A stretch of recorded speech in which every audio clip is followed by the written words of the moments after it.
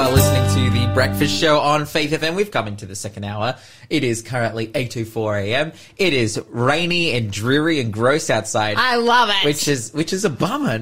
I was I'm having so it. much fun saying, we've come into the second hour and I see outside and it's sunny and beautiful and clear and amazing. Kiss those days goodbye, Lawson. Now Winter it's is here. rainy and gross. Actually, funny story. So I was, at home on Saturday morning and I'm like, I'm gonna go to church. Mm-hmm. I looked outside and I'm like, it's pretty overcast, but it's still dry. And I'm like, what do I have to do at church today? And I'm like, I don't have to play. Usually I'm either worship leading or preaching, or I'm either playing guitar and singing or preaching. I'm like, but I was doing neither of those things. The only thing I had to do that day was lead out in a discussion group. So I was like, you know what? I can ride my motorbike to church today. And so I get on my motorbike and, well, actually I took my dad's bike and it's like he's got like a beautiful like Ducati 1200 and I'm like, this is going to be so fun. And I get on the bike and I take off, I ride out of home and it starts bucketing down so heavy. Now, that's not a problem for me. I can ride in the wet, like no biggie. But as I was riding, I'm thinking like, oh man, like there's nowhere like under the cover near where we are doing church, to park the bike. And I'm like, I can't just leave my dad's bike out in the rain. Like it's not too bad. Like we talked about it after. Dad's like, I don't really like bikes are made for that. But he's like, but I'm just like, no, I can't do that. And so I got halfway to church and I was like, and I turned around and went home and got my car. I was so upset. I was so sad. Like, Did you get changed as well into some dry clothes? Oh, well, I because I had like my motorbike jacket on. Like I've got like a big motorbike jacket. I've got like, I got all the gear. I had to take everything off and change. I got to, because I get there early to help like set up the AV and whatnot because our church, we go in university. Like we do church in the university, so we're having to set up our AV equipment every single week. And so I got there a little bit late and whatnot. But God still bless. We had an amazing day at church, but I was so bummed. Yeah, I mean, this should be a message to all people who think that driving two wheels is better than four. Well, just because of weather? I'm a staunch motorcycle loather. Hater. I'm very much with the guys from Top Gear on this one. Really? Just get a car already. I am shocked. I am speechless, and I am personally hurt. I personally don't care. But okay. Anyways, let's get into our fourth clue for the quiz. I'll tell you why I like the rainy weather though. Like going off of that interview, the rain really helps me sleep. I get a much better sleep when there's like white noise, like rain, like natural white noise. Yeah. So I love a good rainy day and a rainy night. But let's do the quiz. Who am I? Fourth clue today. King Nebuchadnezzar was my father. Okay. Yeah, this kind of sounds a bit Star Wars-y, doesn't it? I'm your father. Wait. Read that again. King Nebuchadnezzar was my father. That is an incorrect clue. Is it really? Yep. Oh. That is an incorrect clue. This person was actually the grandson of King Nebuchadnezzar. This person's father was a guy named Nabonidus, who isn't mentioned in the Bible. And this is where we see history lining up so much with the Bible, because a lot of people accused the Bible and said, Nabonidus was the king after Nebuchadnezzar, not this person. But we know that the Bible actually is making this point, as we said before in the earlier clue. The reason he offers Daniel the third place in the kingdom is because this person was reigning under his father Nabonidus. Okay. So he is the grandson. Let me try this again. King Nebuchadnezzar was my grandfather. There you go. There's some history to start you off on, some biblical history to start you off on a beautiful Monday morning. And 0491064669. You can get into the draw to win the prize, which is the Growing in Jesus 2-volume book set written by Mark and Ernestine Finley. King Nebuchadnezzar was my grandfather. That's we right. should get a pen and correct this card. I have a quiz card. That's awesome. Well, hey, let's read some of your guys' text message. I'm with you there, Mon, on giving blood and plasma. Used to give regular, but life got busy with work and study and children. Need to make time again, though. Yeah, it doesn't take very long. I signed up to give. You and I are going together Thursday noon. I don't know if we're going together, but what do you mean? It's always more fun with a friend. It's not a date, Lawson. Don't get excited. We're just friends. All right. Next text message here. New government, say goodbye to religious freedoms. The only government we should vote for is God's government, and you won't find it on the world's ballot. And I totally agree. Vote for it in your prayers. That's right. You have a decision to be a part of the kingdom of heaven. It has been extended to you, and you can go to Jesus right now and vote. You can be, in China they have the Chinese Communist Party, the CCP, and you can become a member of that. Like, even though you're not a parliamentary member, but you become a member, and then that kind of gives you a bit of an elevated status. You like, the younger you are, the kind of like you need to, if you're like 18 and you want to be a CCP member, you have to like be the top of your school and da da da da. I have a friend who's a CCP member, but guys, you can become a member of the kingdom of heaven, and it's a gift. You just need to reach out to Jesus. Last text message here. It says, the European Union anti-Christian win. Welcome to the new world order. Consider that now we have Europe, China, India, the Middle East, and the Western governments and others against Christians. We only have one escape route, and that is up. I totally agree. We only have one way. Again, you can become a minister and join the European Union, or you can join you can join the kingdom of heaven. Amen. Well, right now, we are going to jump into the Bible. We are going to continue on in the book of Genesis. And when we left off last week we talked about Rebecca.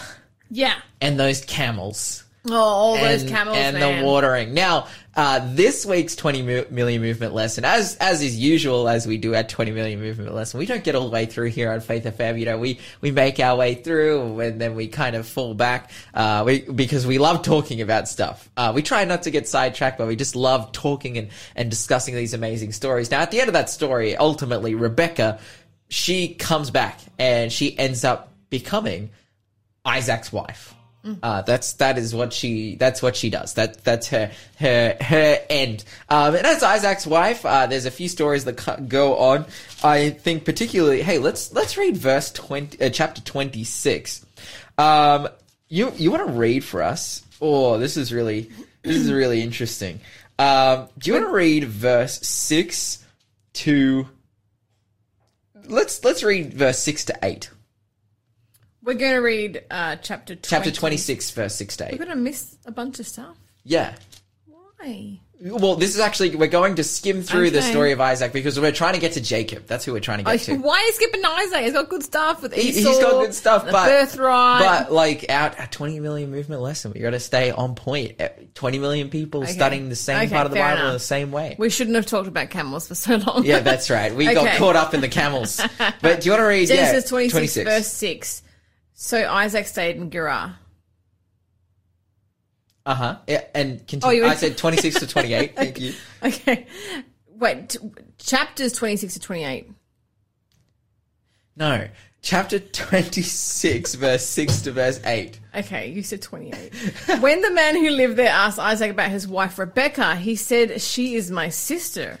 He was afraid to say, "She is my wife." He thought, "They will kill me to get her because she is so beautiful." But sometime later, Abimelech, king of the Philistines, looked out his window and saw Isaac caressing Rebekah. Immediately, Abimelech called for Isaac and exclaimed, "She's obviously a wife. Why did you say she is my sister?" "Because I was afraid someone would kill me to get her from me," Isaac replied. "How could you do this to us?" Abimelech exclaimed. "One of my people might easily have taken your wife and slept with her, and you would have made us guilty of great sin." Then Abimelech issued a public proclamation. "Anyone who touches this man or his wife will be put to death." Awesome. Okay, so we see some ghosts of the past here right now. Like, basically, this story is much more famously told in the life of Abraham. Yeah, I didn't actually know this happened. And Rebecca, Abraham and Sarah and Egypt. Literally the exact same thing happens. Yeah. Now, it's Abimelech, the Philistines, they're in the land of Gerar, so they haven't left and gone down to Egypt. In fact, at the start of this chapter, it tells them, please don't go to Egypt. Please, God is like, please, Isaac, please don't leave for Egypt, but we see the exact same thing take place. So we can see this, some generational relationship incompetency here and some generational cowardice. But ultimately, Isaac comes through and he is a faithful guy. You're listening to Faith FM, positively different radio. Now, before this point, this is Isaac, he's living his life.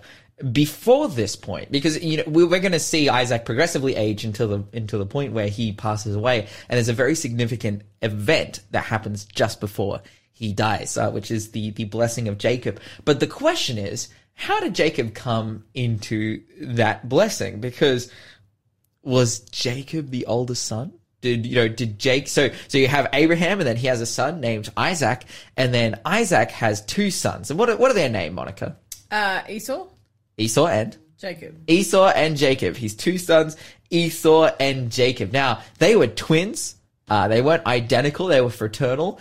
Jacob was a little bit more of a kind of cool, calm, collected, kind of a bit more of an artsy guy. The Bible says he has a quiet temperament and he preferred to stay at home. Yeah, that's right. Yeah. It sounds like someone else I know.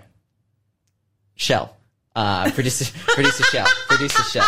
No, Monica thought I was going to say her. I was like, me? That you don't even have a home. That's how much I hate staying at home. Well, I guess it's kind of none of us here. None of us kind of fit into that category. Shell, do you like staying home? Would you say you have a quiet temperament? Yeah, she's kind of nodding. I don't know. Shell's really funny, but you just got to know her personally, and then she's like just the funniest person ever. I personally wouldn't necessarily describe Shell as a homebody. Yeah, neither do I. Yeah. But I just know that she doesn't like travel as much as I do. I know that. There's a lot of countries she'd be like, nah, I'm not going there. Whereas I'm like, sign me up for all of them. But she's also like functions so well in the home as well. I think because she has a really great sort of taste and design eye, and so her home is like on point. Amazing. We are so off track right now. Yeah, we're just complimenting producer Shell. Whereas, so this is the description of Jacob, and then we see Esau on the other hand. The Bible calls him a hunter, a kind of gristly wild man, a bit of a redhead as well. It says he was an outdoorsman who enjoyed eating wild game. That's right. That's not Shell either. Shell might be American. Shell might be American, but that is not her life. She's not rolling around in the bush shooting things. Yeah, and being like, this that's is right. Great. That is definitely Mr. Southwell. Who we're looking forward to coming back, during the week. But okay, so we've got this tale of two sons here, very, very different. But ultimately, they are pretty much almost the same in terms of age. They were twins. One came out before the other. But now a little bit of a situation happens over the birthright. So let's read in verse 29. Let's read from verse 29 to 34. Swear that you will not harm us, just as we have never troubled you. We have always treated you well, and we sent you away from us in peace. This is 26. Now we're going to 25, sorry. I was wondering where you were going. 29 to 34. One day when Jacob was cooking some stew, Esau arrived home from the wilderness exhausted and hungry. Esau said to Jacob, I'm starved. Give me some of that red stew. This is how Esau got his other name, Edom, which means red. All right, Jacob replied, but trade me your rights as the firstborn son. Look, I'm dying of starvation, said Esau. What good is my birthright to me now? But Jacob said, first you must swear that your birthright is mine. So Esau swore an oath, thereby selling all his rights as the firstborn to his brother Jacob. Then Jacob gave Esau some bread and lentil stew. Esau ate the meal and then got up and left. He showed contempt for his rights as the firstborn. What a sneaky guy. Woo! I think he knew that. I think Esau was in that state of mind where you're just so hungry, you're like, I'll do anything, just give me something to eat. Wow. And then afterwards you have regret. This guy is definitely, when you just eat too much. This guy ate too much. You know what eating cost him? His birthright.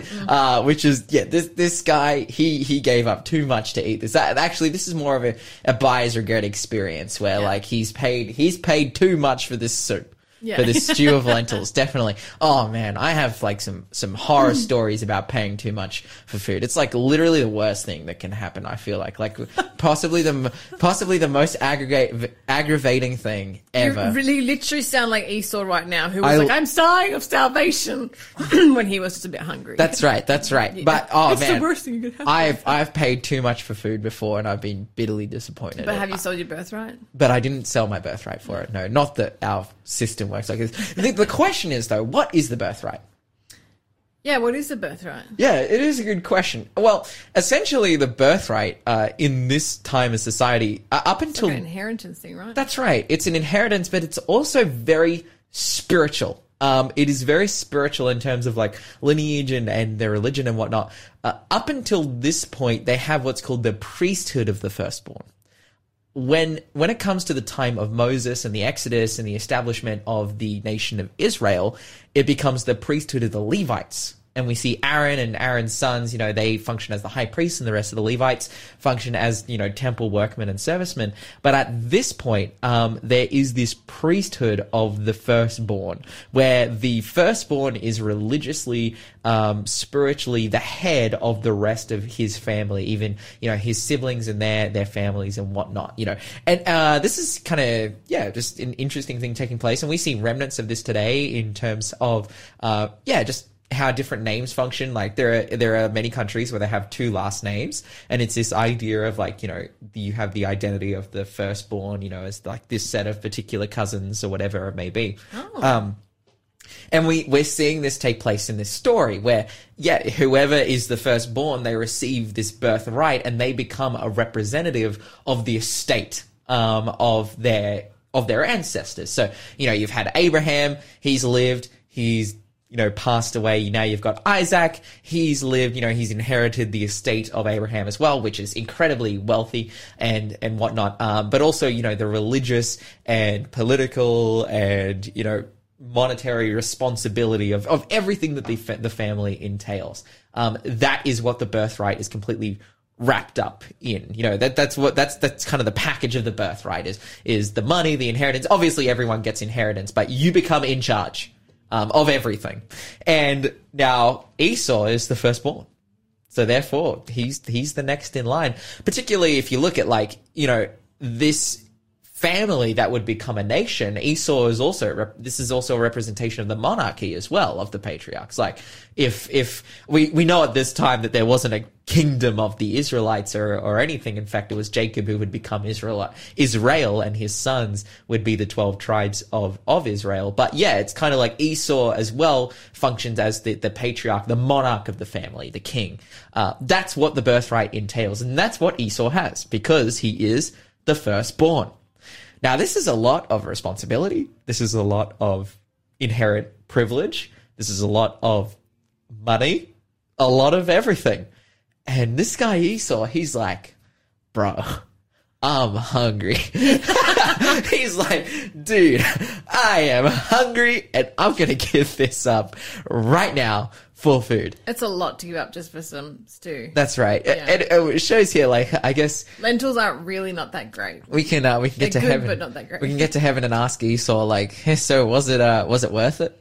He might say yes. I don't know. He might be like, yes. I feel like a lot of like Hollywood movies and stories almost follow this sort of storyline where like they have like the first in line to the throne. He doesn't want to. He just wants to go off and do his own thing. Yeah. So he's like, just give it to me, younger brother or something. He's usually the protagonist. Yeah, that's right. But the protagonist of this story is Jacob. But, he has his beginnings are not very humble. They're not very, he's not like the startup brother of the king who took, no. He actively deceived Esau. And that's why. I don't think he deceived him so much as took advantage of him. That's right. Yeah. Oh, totally. Yeah. He took advantage of the situation. But yeah, the name Jacob actually means deceiver as well. Oh, yeah. Because he would go on to do some deceiving he did in his interactions with his father. Because the next... So basically what Jacob accomplishes here is, okay, like official, legal, binding,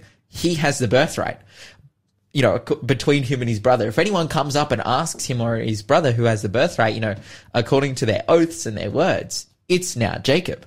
But does that mean that Isaac will still bless him with the birthright? Because this is like the final thing that needs to take place in officiating this transfer of the birthright and the patriarchy is this interaction that needs to take place with Isaac, where Isaac blesses Jacob, and, sets him forth on his path to be the patriarch of their estate, what would, later become the nation of the Israelites. We're going to see how that interaction takes place. You're listening to the Breakfast Show podcast on Faith FM. Positively different. And right now, it is time for our final clue for the quiz, which, Monica, give it to us. I saw a hand appear from nowhere and write on my palace wall, Mene Mene Tekel Parsin. My name begins with B. Oh, okay. So 2 in 1. This person has a boss-ass name. Yeah. I love it. Yeah, me too, actually. I'm super into it. So 0491 064 669 is the number to call or text if you know the answer. And if they do know the answer and they get it correct, what can they win? A chance to go in the big draw. Yep. And as a result, if they go in the big draw and they win the big draw, what will they win? They can win the 2-volume set, Growing in Jesus, 2 wonderful books on how to become more like Jesus by studying his life, written by Mark and Ernestine Finley. Awesome. 0491 064 669. I have another text message here. This is interesting stuff. Lawson, some cultures called them sons, even if son or grandson. I think it's because God only has children and not grandchildren. Now, that is a fantastic point. This is actually regarding the quiz clue when we were disputing with it. I would be hazardous to make the point that it's because God only has children, because it's this person was the grandson of not God, but Nebuchadnezzar. Yeah. Yeah. I'm going to say it's probably a typo from the quiz printing place. Yeah. Oh, but it says in some cultures called them sons, even if son or grandson. And so the Bible calls this person the son of Nebuchadnezzar, even though we know he's the grandson. Gotcha. But that's the thing, is that the clue is saying also that it's his son. This isn't the Bible. This is the clue, the quiz clue question. So yeah, interesting. So we know it's a typo. We just know it's a typo from them. But yeah, 0491 064 669. If you know who this is, give us a call or a text. But hey, let's jump back into the Bible, because we're going to read about, Jacob, he's pulled off part 1 of the heist here. He's heisted the birthright. He's pulled it out, but now the long play. Yeah, that's right. He's stolen the unmarked bills, so to speak. But now he needs to deposit them in a bank. He needs to bank the bills. He needs to bank the birthright. He needs to launder them first. That's right. And the only way that can take place is if he receives it from his father Isaac. Now, what's the way he went about this? What are the possible ways he could have gone about this? He could have told Isaac the truth. He could have been like, hey, Dad, immediately after, by the way, because there's actually a very long time between him receiving the birthright and him being blessed by Isaac. In fact, he gets blessed by Isaac just before Isaac dies. He could have just come out straight up and said, hey, Dad, basically I got the birthright from Esau. He could have just done it straight up like that, but we know that he doesn't. And the thought is, well, what for what reason?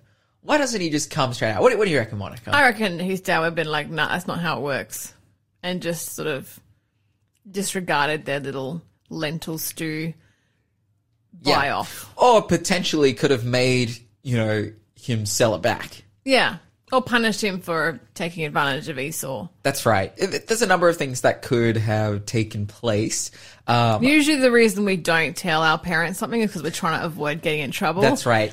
And I think, honestly, Isaac, we know, is a faithful guy who follows the Lord, but also can make huge blunders. And I think from Isaac's perspective, you've got a guy in one hand who is quiet and thoughtful and spends time at the camp. And then you've got Esau on the other hand. So you got Jacob, and then Esau on the other hand, who's a great hunter and, a skilled warrior. From Isaac's perspective, in terms of who is going to lead his family, he's probably already made his choice. He's great, amazing warrior versus homebody. Like, But in the same breath, it does also say that Esau showed contempt for his birthright. yeah, that's right. So Yeah. it wasn't necessarily that like Esau was 100% stoked at the time. We know Right. that from this point forward, there is some definite issues that arise between Jacob and Esau over this point. But at that moment where he sold it, he was like, he was going through a rebellious phase. We're talking about this sounds like a Hollywood script of the king, like rejecting the birthright because he wants to do his own thing. Like he sees a perfect out and Jacob, takes advantage of the situation. But now when it comes to actually receiving the blessing of the birthright, I think, as we've said, there's been a great time period between those two events, and Esau would have definitely grown up by then and realized like, oh man, I made a bit of a blunder and a bit of a mistake. We don't even necessarily know how old Esau was. Like they could have been like 13.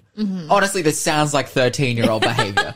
Like It's true, actually. Yeah. like he's out there like Little shooting teenage boys being shooting stupid. game with his bow and arrow, and then he's like, I hate the birthright. I'm going to give it away because, look, I'll get some soup for it. Like, it could have been funny to him. It's, he's sticking it to the man. But by this point, like, we know by Esau's later actions that definitely, like, yeah, he probably wanted to keep that. But again, Jacob needs to pull off the heist. Jacob needs to get out with this birthright, and the time in which he goes and does it, the timing in which he goes and does it, is right before Isaac dies. So let's pick it up in chapter 27, and let's read maybe the first 4 verses. One day when Isaac was old and turning blind, he called for Esau, his older son, and said, "My son." "Yes, father," Esau replied. "I am an old man now," Isaac said, "and I don't know when I may die. Take your bow and a quiver full of arrows and go out into the open country to hunt some game for me. Prepare my favorite dish and bring it here for me to eat. Then I will pronounce the blessing that belongs to you, my firstborn son, before I die."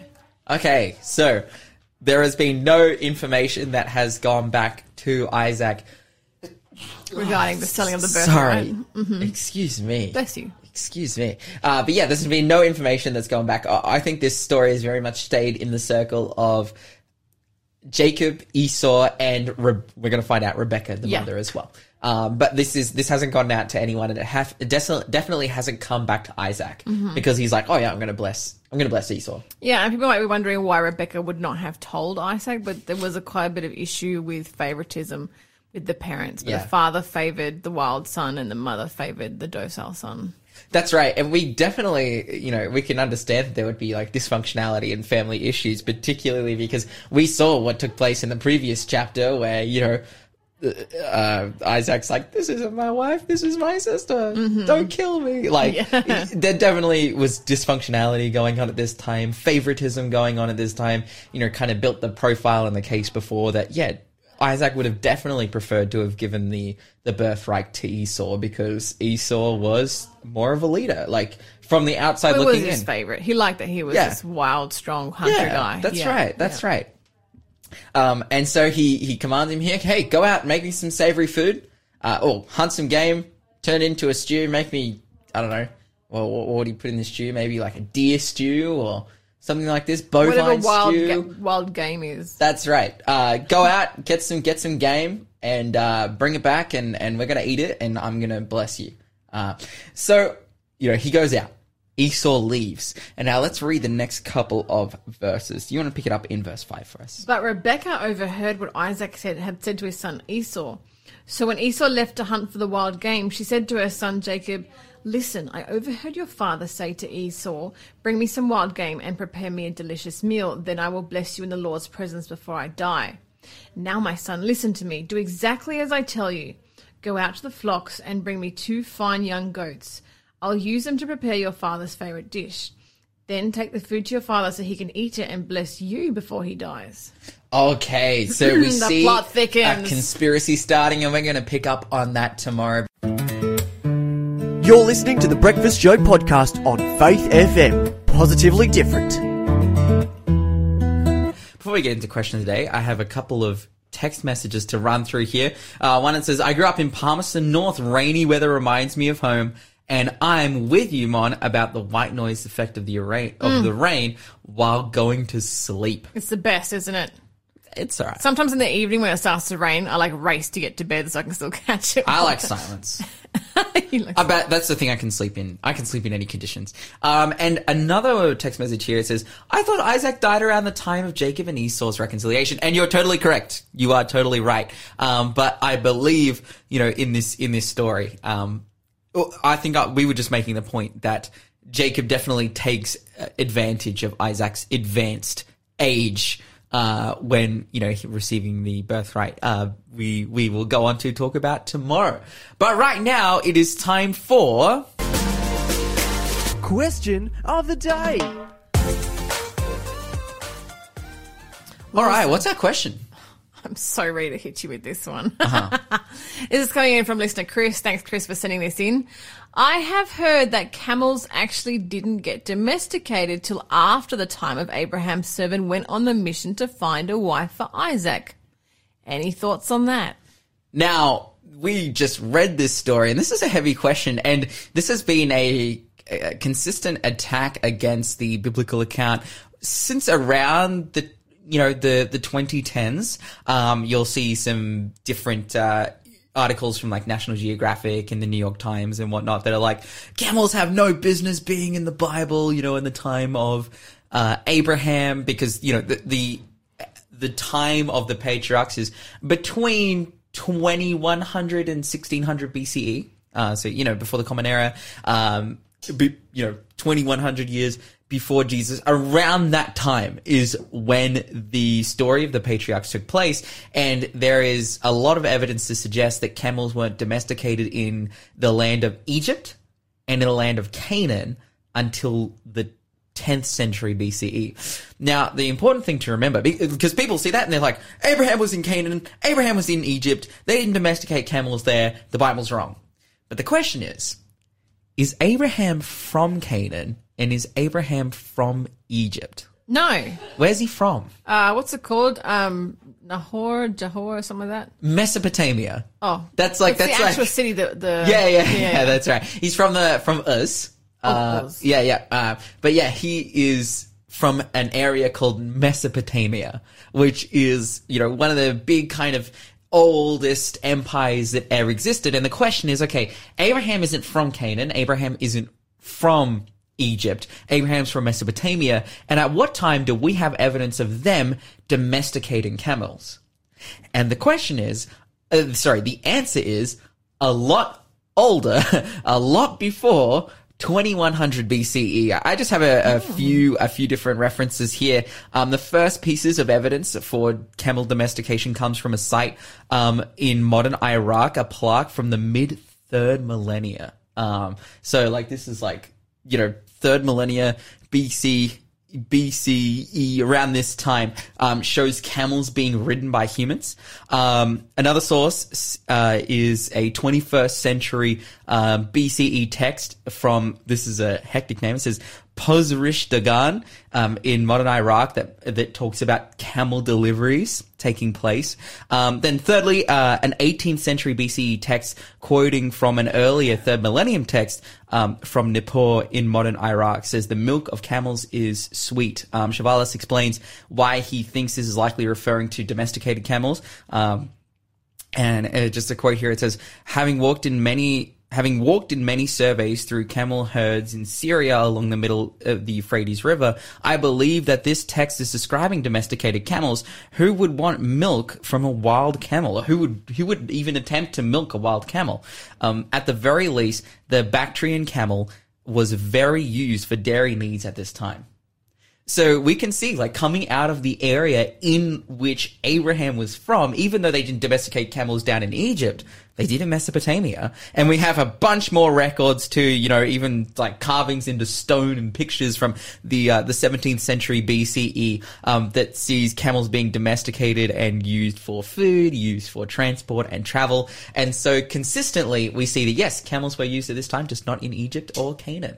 Which completely makes sense with the story of Abraham, because that's not where he's from. Remember, as we work your way through this rainy Monday morning, spend time with Jesus. And also, guys, remember to talk faith to live faith and to act faith, and you'll grow strong in Jesus Christ.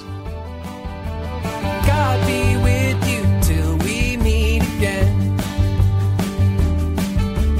God be with you till we meet again.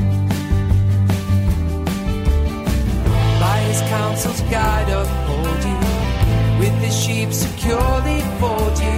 God be with you till we meet again. Until we meet again at Jesus' feet again. God be with you till we meet again. Thanks for being a part of the Faith FM family. Join our community on Facebook or get in touch at 1-800-FAITH-FM.